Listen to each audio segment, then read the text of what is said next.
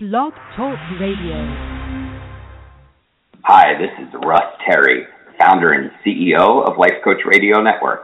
Today's sponsor is Audible.com, a leading provider of spoken audio entertainment and information. Listen to audiobooks whenever and wherever you want. Get a free audiobook when you sign up for a 30-day free trial at audibletrial.com/lifecoachradio. That's audibletrial.com/lifecoachradio. And now, here's today's show. Hello, everyone. This is the Life Coach Radio Network on Blog Talk Radio. I'm Jan Jaffe, and I'm your host. Today, we're discussing holiday blues, and I'm really excited to be joined by a new co-host, Brian Reinthaler. Today's show is entitled How to Deal with Holiday Blues. Rather than introduce myself, because I think most of you know me already, I'm going to skip that today. In this episode of Think Tank, we're discussing holiday blues. Just what is this? What are the causes? Is it possible to change our mindset? And if so, what are some tools and tactics we can use? We plan to answer those questions and more on our show today. And now, to introduce my new special co-host, Brian Reinthaler, please tell our listening audience a little about yourself. Hi there, Jan. First of all, I just want to thank you for having me on today. We've been talking about this for quite a while, and I'm excited to finally join you. I am a career coach and consultant for New York City lawyers. I work with lawyers on everything from job searches to larger career transitions, as well as the ways in which their personal lives interact with their careers and their long-term goals and dreams.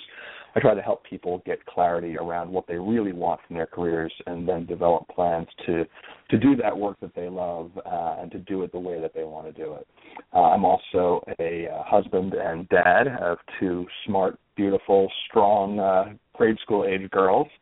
And I think that experience, along with some of my career background, which you can read on the bio that you so generously posted, has given me the perspective and I think, life experience to be in a great position to not only coach these lawyers regarding career issues, but also the ways in which parenting and other family stuff can implicate the choices they make in their careers. But thanks again for having me, Jen. Oh, thank you, Brian. It is such a treat to have you with us today.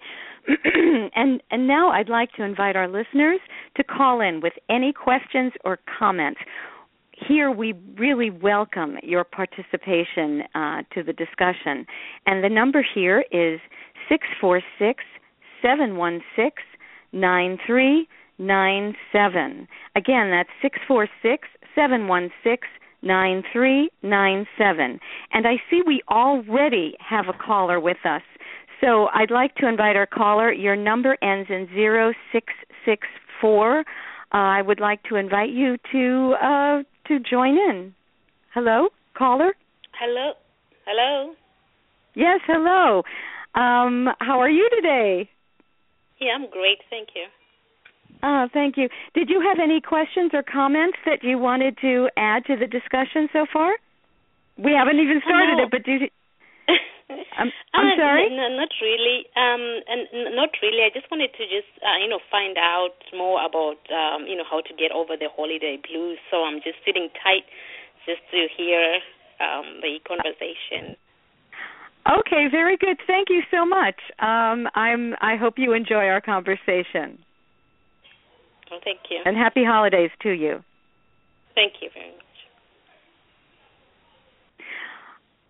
Okay, so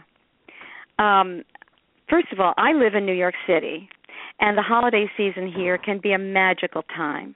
The department store holiday window displays, the lights, the light shows, the special musical offerings, the street Santas, Kwanzaa, Hanukkah, New Year's Eve, the shoppers, the Christmas trees, the huge and beautiful Rockefeller and Lincoln Center Christmas trees, the temporary pop-up Christmas shops, the concerts, and all of the parties. Yet for many people, the holiday season is a very difficult time, creating all sorts of stress, melancholy, and even depression. Is it holiday blues or winter doldrums? What is the reason for this big divide amongst people when it comes to how we view this season?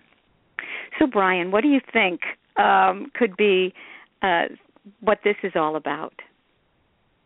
Well, Jen, I think as someone who has experienced both very, very joyful holidays and some of these symptoms that you've just talked about, I think it comes down to perspective. And what I mean by that is the holidays are filled for so many people with very high, very grand expectations, whether it be children waiting for Santa Claus or big family gatherings that we tend to look forward to, or even breaks from work. You know, it may be the one time of year we get a week or two away from the office. And I think that because of these expectations, we invest a lot of emotional energy in the holidays, in preparing for them, in looking forward to them, so that when they get here, sometimes it's either hard for them to live up to those expectations, or they're just as wonderful as we hoped, but then they're over so quickly because so much of our energy was put into preparing and expecting, and not so much was put into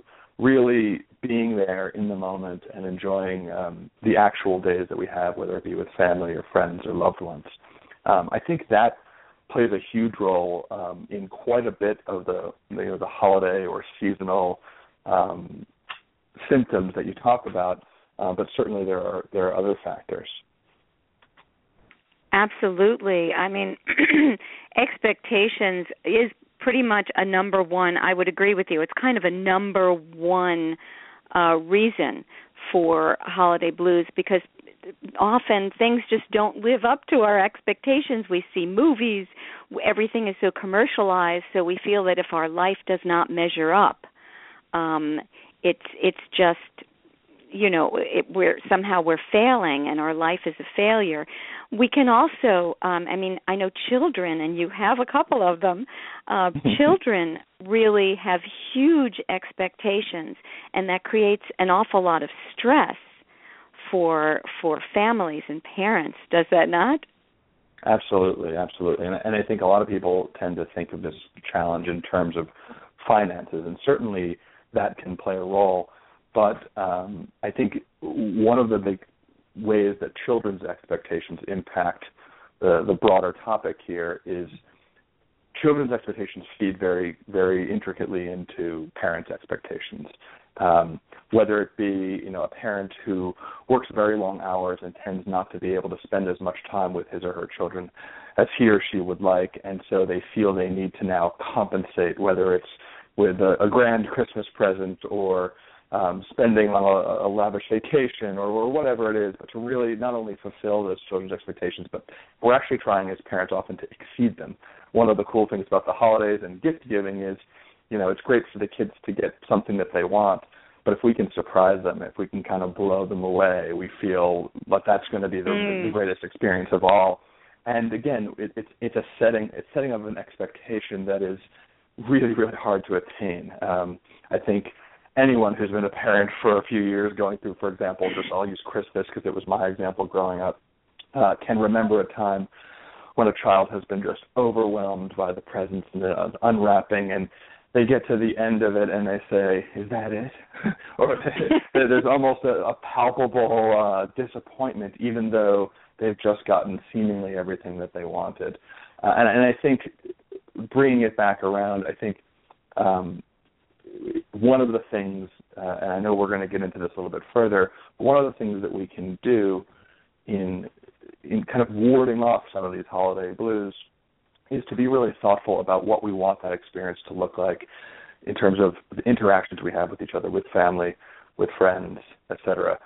How big of a role do the gifts themselves play versus the emotional connections that we make and maintain and grow as we gather in the holidays? Excellent point. Yes. You know, also for I've run into so many people, or I know so many people for whom the holidays are a time of sadness because they've lost a loved one. I have several friends, or you and I both have a friend who is going through a tough time right now, so I'd imagine holidays are a little challenging for that family. And, because they can't celebrate the way they normally would. And, anybody that's lost either a loved one in any way, whether it's through death or a pet. I know for me, I lost my beloved little Duncan 2 years ago now in December. And I know that sounds crazy, but that was it's such a sad loss for me that the beginning of December always brings that up for me. So either a beloved pet or a family member, or when people have also perhaps broken up. Unfortunately, it seems to be the end of the year is when a lot of people end their relationships because they have been, it's kind of a goal that they have set, because a lot of people at the end of the year reevaluate their lives. And so they want to make some changes. And sometimes, so there's the loss of that, or if they have, they're saying I'm not with anyone. Perhaps they don't have a relationship, so they're looking at, what? Oh my gosh, I have no one to spend the holidays with, or maybe their family's not here, so I have no one to spend the holidays with, or I don't have anything special to do for New Year's Eve. So this can actually, for some people, it can create, and again, it ties into expectations. It can create sadness and even depression in some people. And there's also, as has been discussed, as I mentioned yesterday when I did a pre-show for this show, there's the shorter days, the lack of light, and in fact, there's that whole phenomena, if you want to call it that, called seasonal affective disorder, or SAD, SAD, which I think is an interesting coincidence. That you're sad and it's seasonal affective disorder, so it's SAD, but it is a definite what would you call that, syndrome, and one way of treating that is with a light box, I believe they're called. You can even get them on Amazon. They range all the way from about $30-something to several $100s, and they are quite effective for many people, not for all people, but they're quite effective for many people at alleviating the symptoms of SAD and winter doldrums, and even some sleep disorders if used in the early morning. And for sleep disorders and for SAD, people use it throughout the day in small increments, anywhere from 5 to 20 minutes. So people just use it in different ways and find what works for them. But some people also have to, find that they actually need antidepressant medication in the winter. Psychiatrists and psychologists find that there is a lot more demand on their services in the winter months and around the holidays. So this is absolutely a real of sadness for many people. So I don't know if you have anything to add to that, Brian. Yeah, well, I think it's important that you brought up, and there's two key points. The issue that you mentioned at the outset regarding handling loss around the holidays. Obviously, in some ways, it's the flip side, but as you said, it's still about expectations, whether they be expectations based on our past experience with loved ones or a significant other or pet that are now going to be different. Even the anxiety, the dread, as you might put it, of the holiday without that special someone can be enough to really drag us down, whether it be just a decline in mood or, as you say, a clinical depression even. The other point regarding the seasonal affective disorder, I think it doesn't take anyone who's lived anywhere in, let's just say, North America, northern North America, more than a couple of years to recognize the differences in how they feel and the energy levels in different seasons. When we are dealing with the shorter days, less sunlight, shorter periods of daytime, as well as all of the, seasonal maladies, the sickness, the colds and the flus and whatnot, there is a real physical change that everyone will experience. And whether you're treating that, like you said, with a light box, which can be fantastic, a lot of people report real benefits from that, or just making a point to changing your sleep cycle to kind of follow the rhythm of the sunrise and sunset each day. There's a lot of things you can do to both with technology and naturally to kind of get your body back on the cycle of the place where you're living. It's not easy in the wintertime, and supplementing with all the different technological possibilities as well as certain nutritional supplements is certainly an option. But I think it's really important to recognize why this happens. This is a time of year that if you go back in human evolutionary history, that a decline in mood and a decline in energy was quite useful for survival. There was probably a lot less food. There was probably not a lot of opportunity to build ourselves up from a nutritional perspective, or perhaps even exercise if it was very, very cold outside. And so it was quite useful to have lower energy and lower mood and to sleep more and to do all these things. And so I think it's important not only to try to treat and think about ways we might treat what we call seasonal affective disorder, but also recognize that it's a natural cycle for people who live in this part of the world, this part of the hemisphere, I guess, and not just think about, okay, how can I fix this, but first to say, what is this all about, and knowing that, what makes the most sense to kind of handling it and dealing with it in the healthiest way possible. Absolutely. And, the other thing is, you had mentioned finances, and it really is a serious issue because for a lot of people, I know for me, for example, it's affecting me this year more than usual because, first of all, we have 14 people. I live in an apartment building, and it's a big building with a lot of tenants and a lot of residents, and we have 14 porters and doormen and handymen and supers and managers. And I mean, there's so many people we have to tip. And I had a mishap just a few days ago, and I fractured my foot. And it's going to be weeks before I can work and even be on my foot. So my finances are a bit stressed and strained right now. So, it's going to be a while before I can give out my tips. And tips are quite it's a large amount of money in a building like this. Anybody who lives in the city knows this, especially in my building.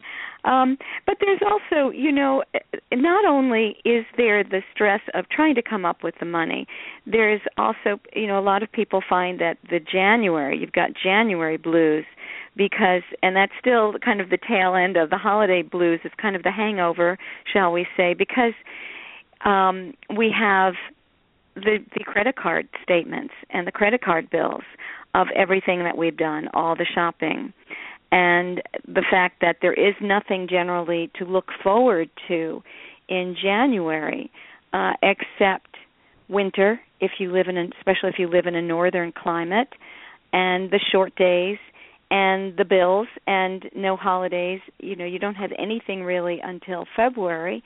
There's not much in February, but there is Valentine's Day, which is a whole other issue that can cause sadness and melancholy for people too, because it also seems to shine a light, shall we say, on what's going on in your life, in your personal relationships. So, but that's a whole other show. We'll deal with that next month.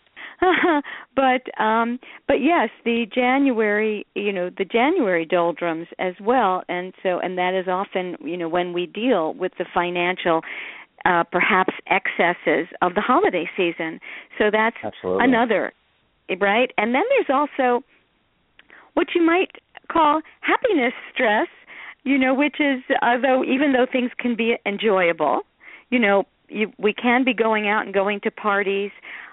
They can also be emotionally and physically stressful, such as overeating, over-drinking, over-partying, trying to get everything done by the end of the year, even the workplace stress, right? So that in January we are now dealing with, oh my gosh, it's like a huge physical and emotional hangover because we're dealing with a body that we may have abused a little bit, and our finances which we've abused, and also at least hopefully our careers. We have, kind of tied up the loose ends.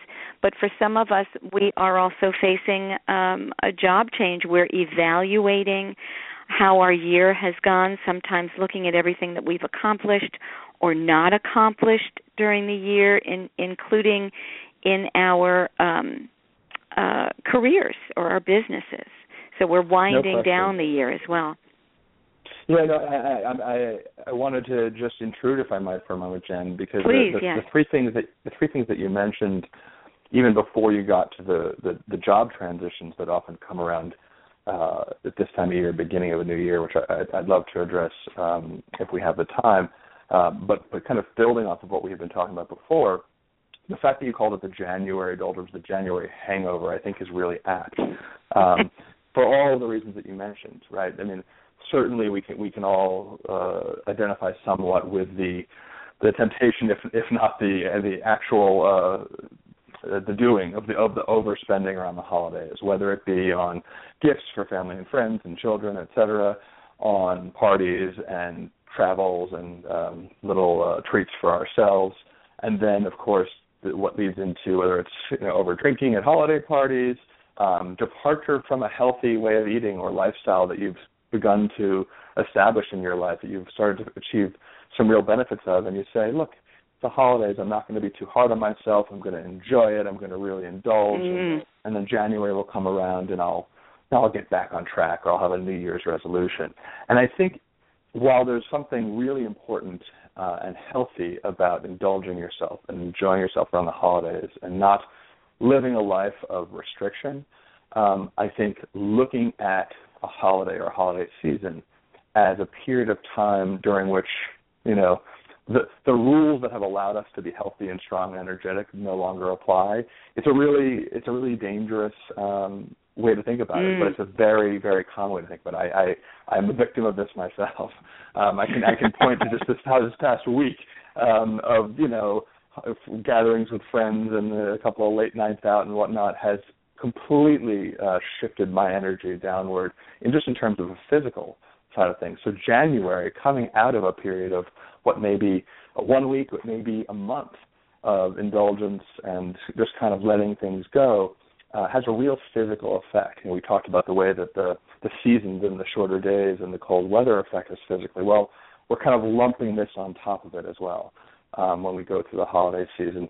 And as you mentioned, the finances are just another aspect. I think we could use the hangover metaphor there as well. But in any event, kind of trying to come out of a period of time where rules about spending don't apply, rules about what we ought to eat don't apply, rules about how much we ought to drink don't apply.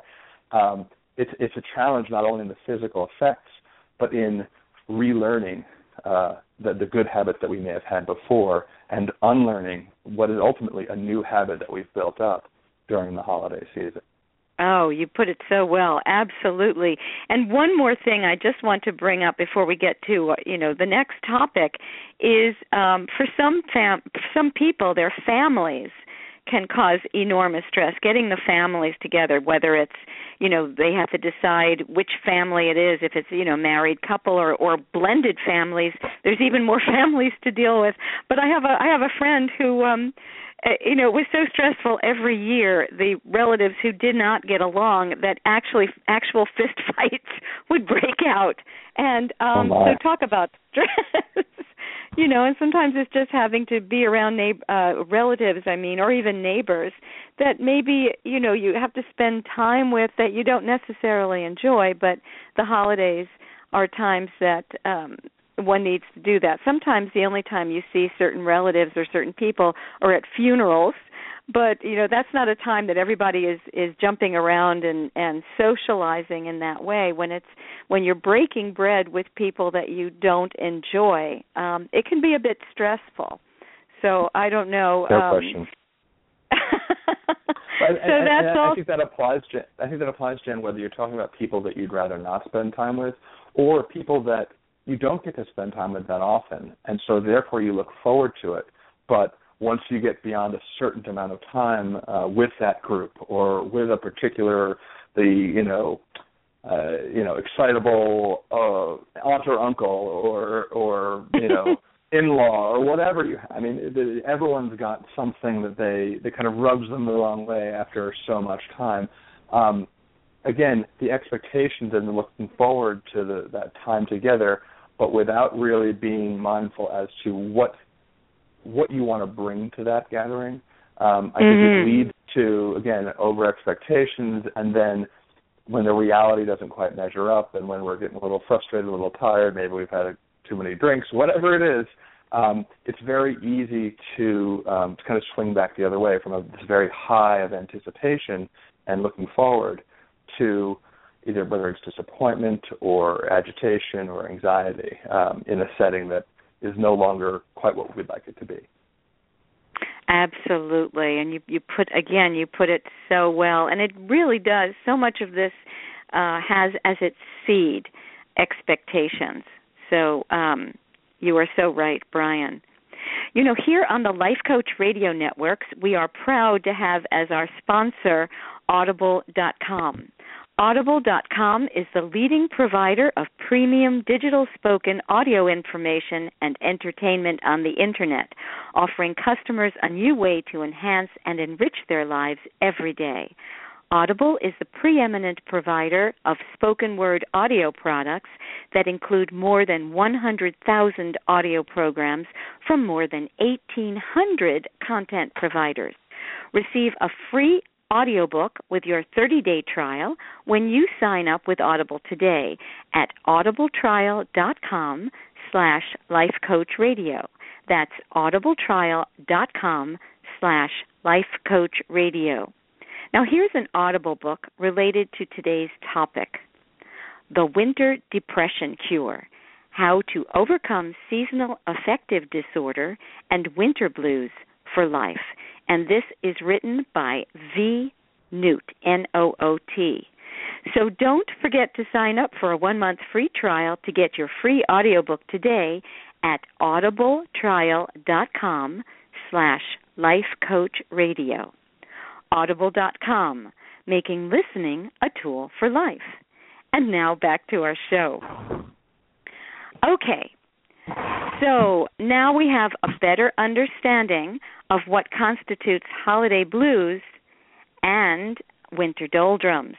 What are some tools, tactics that we can employ to not only lessen holiday stress, but also create a better sense of well-being and even a sense of holiday joy? So, Brian, I'm going to throw it to you. Oh, well, that's a big challenge, Jen. I think there are a number of things we can do. One that I hinted at the outset is going to be speaking a little bit more to parents, but I think it can apply to how we deal with any holiday gift-giving situation, and that is to say that less is almost always more. Whether you have a year where you decide to replace gifts with experiences, so rather than giving a physical toy or another sweater or another set of dresses and shoes and games that often again can overwhelm the experience of really enjoying the holidays with each other, especially for children. Why not replace that thing that you were going to give them with tickets to a show that you can take your friend or your loved one to, or a gift certificate to go out to dinner together, or with a group of people that you love spending time with. There's so many different possibilities here, but I love the idea of replacing thing gifts or material gifts with experience gifts. It takes up a lot less space in the room, so there's more room for the holiday decorations and cookies and treats. but also there's more space for us to actually just spend time with one another, to have something else to look forward to now after the holidays, as opposed to that kind of letdown when the gift giving is over. And there's, as the children might say, is that all? No, it's not all. We're, in 2 weeks or next week or tomorrow, we're going to go see a show, or in January or February at the depths of the winter doldrums, we're going to have this really wonderful experience together. Won't that be great? I think it serves so many purposes to try to shift some of our gift giving from, like I said, from material things to experiences that we can either share with the person we're giving the gift to, or that they can share with someone else. In a way, you're kind of letting them pass it along or pay it forward, as they say. Oh, that's wonderful. That's true. I mean, like you said, the experiences rather than just gifts, or the experiences as gifts, rather than material gifts. And I think that's a great point you make in that, so that if it's something coming up, so in that January doldrum hangover period when, you think, oh, God, now there's nothing. We have that just as a performer. I mean, that's so common. You're working towards a performance, and afterwards there's that letdown. It's, okay, now what? There's nothing, all the excitement, everything that you're looking forward to.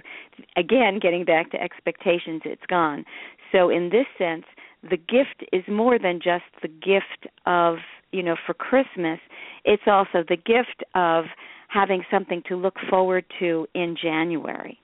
So that is tremendous. Another way of getting through any period, as you know, Brian, is practicing gratitude. And right, and looking, not only practicing gratitude, and you and I both know as trained coaches, we both know of the different ways in which we can do that. There's first of all, a gratitude journal, and there's also there's the 3 top things exercise where during the day, or even just every day, once a day, you can either do it at the end of the day, you could do it at the beginning of the day, the middle of the day, or you can continue to update it. Put down the 3 top things that, so that, even if it's a bad day, you can say, I had a really wonderful hot shower this morning, or I had a great breakfast, or, the sun is shining, or something like that, and obviously it could be something much greater than that, but even when things are going poorly, you can do something like that. There's also something called, referred to as a celebration jar. It could also be called, I don't know, there must be other names for it, but every day you write down on a little piece of paper something that happened that day, something obviously good, because you don't want to celebrate the negative things, but something good or something that you accomplished that day. And then at the end of the year, you can look back and see and look at all of your, all the good things that happened that year. And also just, and I, just also as the year winds down, you can go back and say, okay, especially if you're going through a hard time, maybe this is what I'm seeing, but it's like putting on a different pair of glasses and saying, okay, what good things, what did I accomplish this year? And sometimes we have to reach out to a friend to help us view things from a different, with a different filter. So, that's another way of reframing sometimes and seeing what we did accomplish rather than just seeing what we didn't accomplish. Because sometimes we set our own expectations for ourselves, getting back to that which you so, brilliantly brought up right in the beginning, Brian. Just changing our expectations. We maybe set the bar so high for ourselves that we are destined to not reach it. And so we feel, down, we feel depressed, we feel sad, we feel like failures, or we feel like everything in our life is a failure, everyone in our life is a failure, because perhaps we may have set the bar a little too high, or maybe just a little too high for this past year. So to to change our expectations and say, okay, what did we accomplish? What good happened? And sometimes we will see things that we hadn't even been aware of. Don't you find that's true, Brian? No question, Jan. And I think the tools and exercises that you're mentioning here, and certainly there are others that can be used very effectively. I hate the phrase manage expectations in this context, but to deal with the danger of inflated or unrealistic expectations. It's very hard to look forward with an unrealistic vision when you're so focused on what is great about your life, about your day, about your family, about your work, about your friends right now. And it's something that you'll hear people talk about, mindfulness or living in the present or living in the now. These are all just different ways of getting at the idea that you're talking about, which is to notice what's going on in the build-up to the holidays, for example, in this period of November and December and Thanksgiving and Hanukkah and leading into Christmas and Kwanzaa and all the other things that people are looking forward to, rather than generating and focusing and investing 90% of our energy in this one day, for example, December 25th, to say, isn't it great, the holiday season? Isn't it wonderful to have, as you mentioned at the open of the show, the pop-up shops with the twinkling lights and the Christmas music or the gatherings with friends, to really appreciate that each of those moments is the holiday itself, as opposed to a build-up to something that's supposed to be some grand finale of it all. And the exercise that you mentioned, whether it's writing down 3 things that were great today, that we're grateful for today, or one that I would love to use with my children now that you've mentioned it, the celebration jar. It's just an incredible tool, I think, especially in fostering mindfulness and gratitude in children, to have them kind of fill that jar. There's nothing they love more than collecting. And so to have them write down one thing every day that was great, one thing that they were really happy about, one thing that they're really proud of that they accomplished, and putting in that jar, even if you never went back and read them, and I love the idea of going back and reading them at some point, but even if you never went back and read them, even if it was just a jar that sat out, getting fuller and fuller day after day, week after week, by the time you got to this time of year, whenever you were dealing with some of the challenges, some of the downswings in mood or whatnot, you can just look at that jar and you can think of, it'd be very hard to deny how wonderful your year has been when you see all those different sheets of paper in there. So I love that one. Oh, absolutely. Absolutely, and I'm sure your girls would love it. They definitely would. They definitely would. And I could just see them using like a paper that's pink or something that really appeals to little girls. Yeah, sparkles preferably. It's so funny because I certainly am not, I am no stranger to sometimes sadness or melancholy, and I find that, and gosh, I mean, having just broken my foot and still not, and I've had, I spent an entire night in the ER, and it was a great setup to think, oh my God, now, I mean, I had to cancel. I had a singing job for Christmas. I was really looking forward to it. Had to cancel that because there's no way I can travel right now. I'm kind of housebound, and but I'm really grateful for having had someone who loves me and cares about me and was able to get me to the hospital, stay with me, make sure that I have everything I need, even though, he has to work and so he's gone. And a lot of times during the day I've literally been crawling around my apartment because it's really hard on the crutches, and getting something from one room to the other, I have to push it on the floor, and that would be, as I'm crawling behind it, literally. And if I had the wrong mindset, I would be in misery. But I am so fortunate to know that I'm not alone. I do have neighbors, and I have, I'm not the sort of person that usually reaches out, but I have let people know so that I can reach out to other people. I'm unbelievably excited that I'm going to be able to get a couple of other things. They call it a knee scooter, so I'll be able to get around a little more easily. It has a little basket on the front. I can't wait to get it. And something called an eye walker, which is like a peg leg.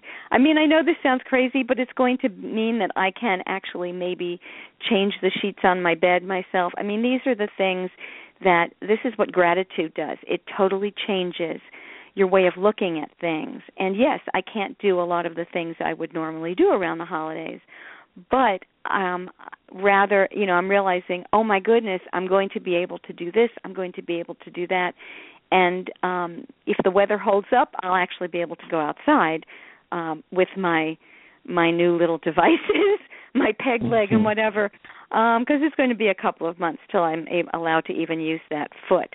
But that's what gratitude can do. It can make you happy. It can make you excited. Another thing, as I just briefly mentioned, was if you are feeling down around the holidays, reaching out to people, calling people. It's, like even if it's just a phone visit or a Skype visit, it can really lift your energy.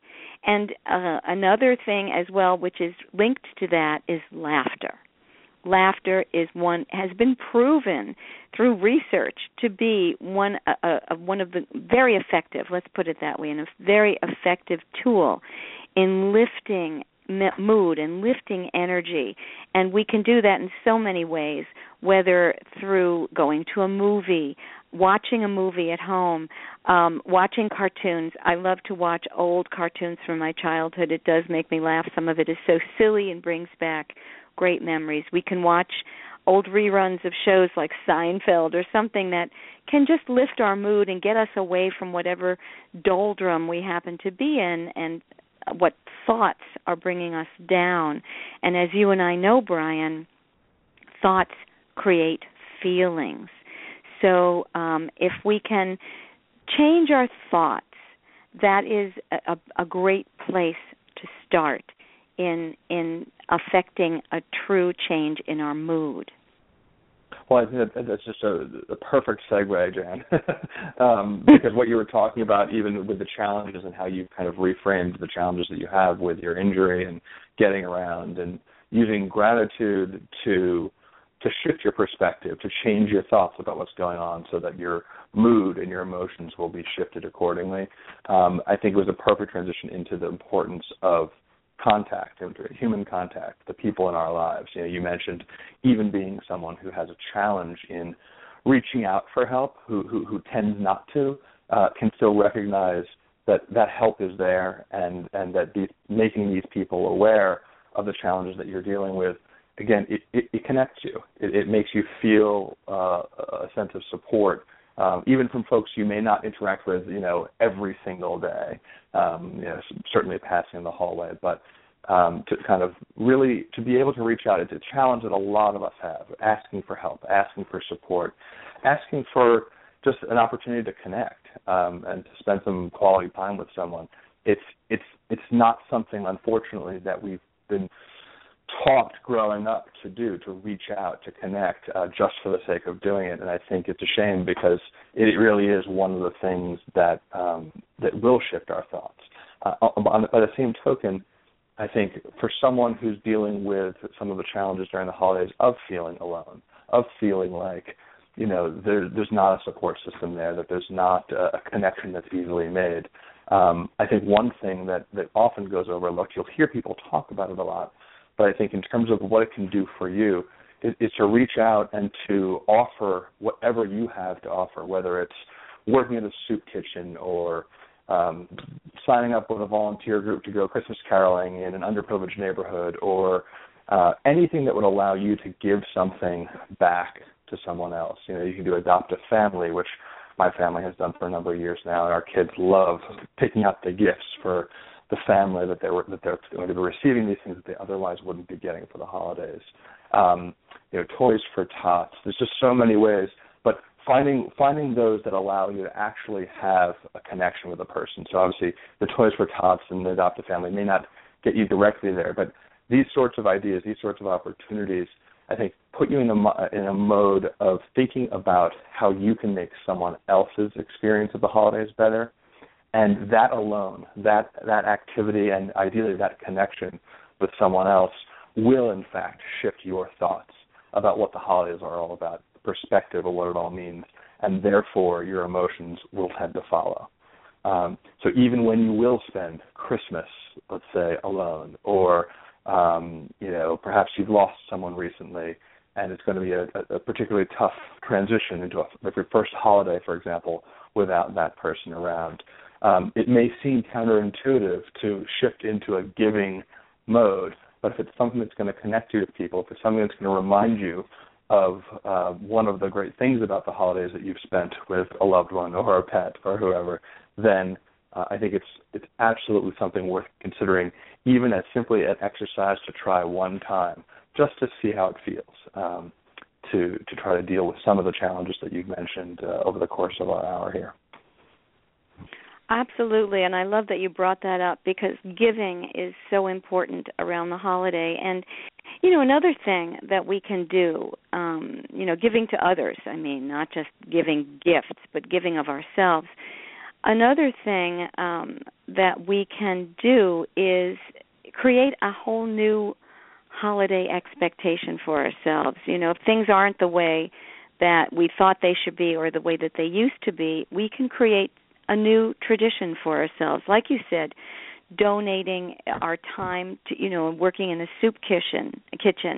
If we don't have our family here, so we can start to make that our own holiday, whether it's Thanksgiving or Christmas or perhaps even New Year's, but a different way of creating a new tradition for ourselves. Or I love what you said that your family does, and that's wonderful that they do that you do that, is the adopt a family. That's so wonderful. So to create new traditions and then have that as something to look forward to every year. My goodness, I get to go back and work with these same people at the soup kitchen. I get to do all of this. This is what Christmas is for me, and it may even be more in alignment with what the true meaning of Christmas is. So, working with the church or working with, some sort of group to give to others. So creating that new tradition can be something that we look forward to. As we were talking about January, and for some folks, January can feel very bleak, between the short days, the winter weather, the holiday hangover, the dearth of January holidays, the credit card bills, as we mentioned, as a remnant from our holiday spending, and even, as we also mentioned, the upcoming Valentine's Day holiday if we have no significant other. We've already discussed methods of dealing with our own holiday melancholy and how to turn around our energy, but sometimes it's not us, but someone we care about in our lives who may find the holiday season stressful and sad. So I'm wondering, Brian, what are some ways do you think that we can help others transform their holiday blues? Well, if you're talking about it from the perspective of how, any of us can help out a friend or a loved one or a family member who may be experiencing this, I think a number of the things that we've talked about so far are quite useful in terms of helping them to shift perspective, finding an activity to spend some time together and to enjoy together in a month where there otherwise isn't a whole lot to maybe look forward to. All of these things, I think, can contribute. If you mean it in the sense of how can we individually, each of us or anyone who may be listening to this, how can you take charge of your own situation when you're feeling kind of down in the dumps in January? You're thinking about things like a tough year ahead at work or a New Year's resolution that you're not so sure about now 2 weeks into the year. I think it's important to appreciate and understand that we're all going to look at January to one extent or another as a time to reset and to kind of refocus and recharge toward new goals, whether they be large goals or small. And I think the only way to reliably do this from person to person with effectiveness, in a way that's going to actually shift our mood, in a way that's going to actually last. I think New Year's resolutions are overblown, for example. But if we commit to starting one tiny new habit in January, and particularly a habit that will be about self-care, about self-empowerment, about feeling better or eating better or People often think of exercise and that sort of thing, which can be great. I think there's really 4 components you can look to in starting maybe a new daily routine. There's the psychological, kind of mental component of your life. So finding one thing every day that you find intellectually stimulating or challenging. It can be a crossword puzzle. It can be brain games on the computer or in a book. But something that you find to be intellectually stimulating, challenging, even if you spend 5-10 minutes a day on that, to do one thing every day that's intellectually stimulating. The second thing is emotional and social. And I think we've talked a lot about the emotional and social side of things, but really what you're getting to is the idea of surrounding yourself and putting yourself in situations to interact with people that lift you up. To limit your interactions with people who tend to bring you down and tend to have a more conflict-oriented personality, and to shift that time as purposely as you can to reaching out to old friends that you really love spending time with, you haven't seen in a long time or haven't spoken to, reconnecting with people from your past that tended to build you up. Little things like that, one a day, or reaching out and sending someone a small gift or a book or a flower or a note that won't expect it. But just one kind act for someone in your life who won't expect it.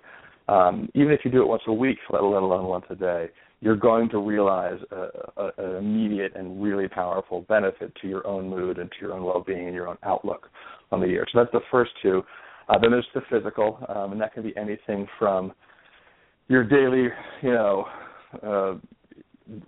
way of eating, the way your routine in terms of what you eat and when you eat, and kind of getting back on track from that perspective, no matter what you're trying to achieve. It can be an exercise routine, but one, and I stress this, especially coming out of the holidays, one that is very, very limited at first. Something that you just cannot resist doing. There's a coach who's written about his one push-up a day, and he tells a story of a guy who committed to doing one push-up a day. He wanted to lose something like 50 or 60 pounds, so quite a bit of weight. And he had tried every diet, and he tried every exercise routine, and some of them worked pretty well for a couple of weeks, but he could never stick to it. It would drop off at some point. And so someone convinced him to do one push-up a day. Okay? And he said, how could that possibly change anything? He's like, just do it. Just for the next 30 days. One push-up every day. Just one. And so what happens when you do that? Well, first of all, even if you do just a one push-up every day, it's a routine, it's a habit, it's something that you always do. And the more you do it, the less you're likely to forget doing it or to put off doing it. And because it's so easy, because it's so simple to do one push-up, you can't rationalize your way out of it as easily as we rationalize our way out of these bigger, grander plans. And what happens is, you get down, you do your one push-up, and after the third or fourth day, you're like, well, I'm down here already. I might as well do 2, right? And it builds on itself, always, every day, no matter how many you've done the day before or the last few days, you only have to do one. And I think taking whatever goal you have and turning it into that one push-up idea, just do one. Pick for 3 weeks or 30 days, however well you work with time limitations. Every day, do one small thing that's physically, strengthening or empowering, and that's the third component. And the last one, I'm going to forget it now because I've been going on. But we had the mental, we had the social, emotional, the physical. Oh, and then I would say the spiritual side. Whether you're a religious person, not religious, there's an idea of having an activity, whether it can be meditation, it can be spending 30 seconds every morning, taking deep breaths, relaxing, and just watching the thoughts that come through your mind. Right? People get intimidated by the idea of meditation, but it doesn't have to be, an hour sitting in a certain position doing a certain chant or breathing rhythm. It can really be as simple as stopping what you're doing, or before you even start your day, to take a moment, take a few deep breaths, to clear your mind, and then to go forward from there. And again, if it's just 30 seconds a day at first, some days you might go longer, some days you might go shorter.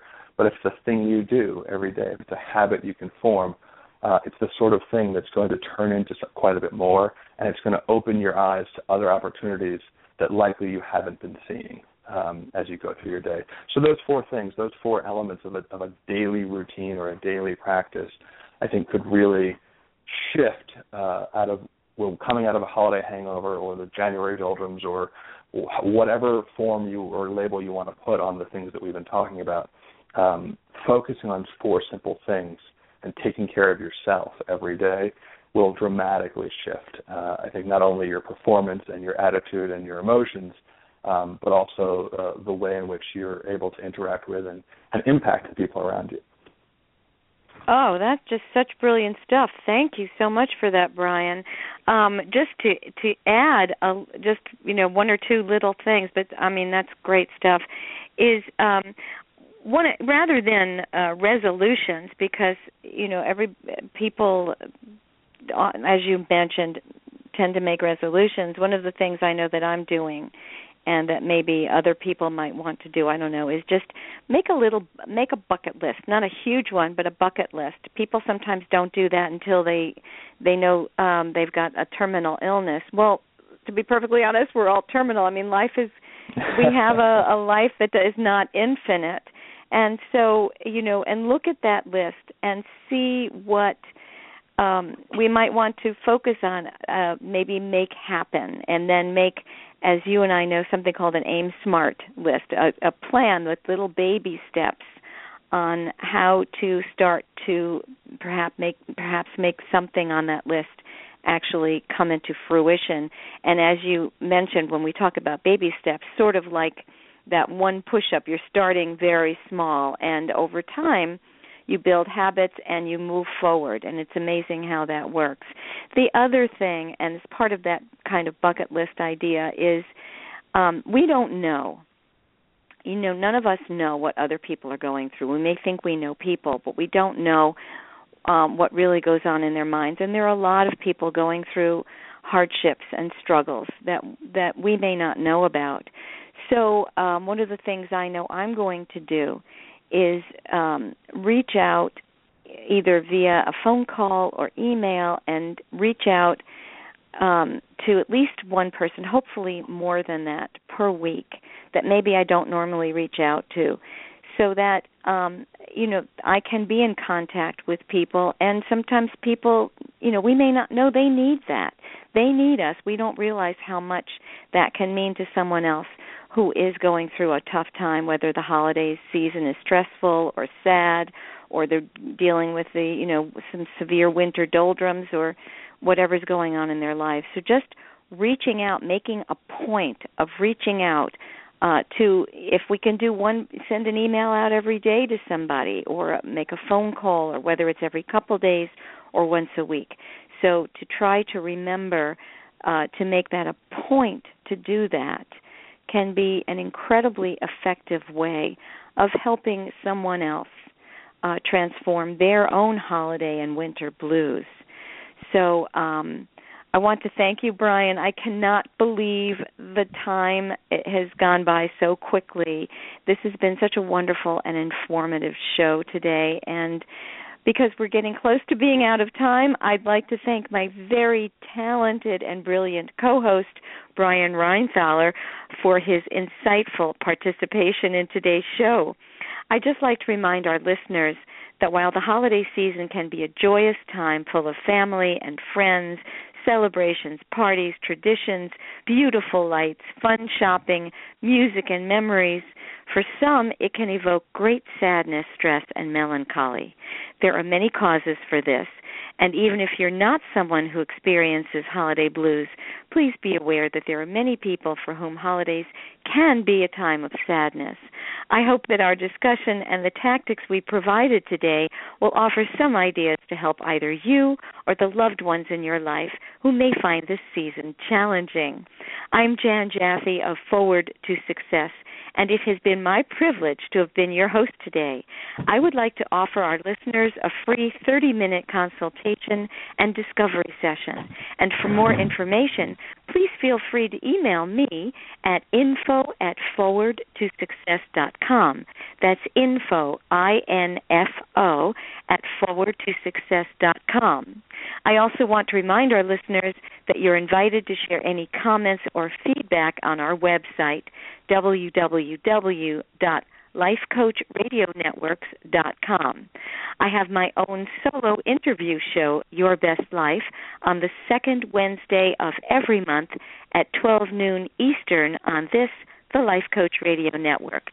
I would be delighted if you would tune in at 12 p.m. Eastern, that's 12 noon, on Wednesday, January 13th, when I will be interviewing iconic dating and entrepreneurial coach Marnie Batista. I'm very excited to be interviewing Marnie, so please do tune in for that show on Wednesday, January 13th at 12 noon Eastern. And now I'd like to ask my co-host to share any closing thoughts and contact information. Brian. Yes, Jen, thank you so much again for having me on. This has been such an enjoyable conversation. I hope that our listeners were able to pull a few ideas and tips out of it, either for themselves or the people they care about in the holiday season. And really, my closing thoughts are just to wish everyone a happy and mindful Christmas and holiday season. Remember to enjoy the moments that you do have, whether they be the holidays themselves or the days in between. And you can contact me. One of the topics we didn't quite get into was the career-oriented aspects of this time of year, evaluations and transitions and whatnot. And if you would like to explore the experience that you're having, either as a New York City or other big city lawyer, or if you know one who's dealing with career transition issues and would like to make a really actionable plan for the future, you can find me on my website. Contact me there at atgcoach.com. And my email address is just my first name, Brian with an I, BRIAN, @atgcoach.com. But thanks again, Jen, for having me. Oh, thank you, Brian. It has been an absolute delight. I want to remind our listeners that for all the hosts, for both of us, contact and bio information is listed in the show description. So if you weren't able to write something down now, you can just find it there on the show page, right where you have clicked in to hear the show. So I'm just going to take a moment to announce a few of our upcoming shows. On the Life Coach Radio Network, on December 26th at 10 a.m., Reveal Your Excellence with the on-camera coach Renee Ellison. And on December 29th at 1 p.m., Lessons from a Corporate Leader and Speaker. And on our sister network, the Life Coach Chat Channel, on December 27th at 9 p.m., The Envelope, Resolutions. And on December 28th at 7 p.m., Life Talks with Natasha Gaden, No Longer the Face of Violence, Domestic Violence. So I, again, want to thank my wonderful and special co-host, Brian Reinthaler, for joining me today and making this show a very special one. And from both of us to all of you, wishing everyone a very happy and joyous Christmas, Kwanzaa, and New Year. Thank you for listening. Goodbye.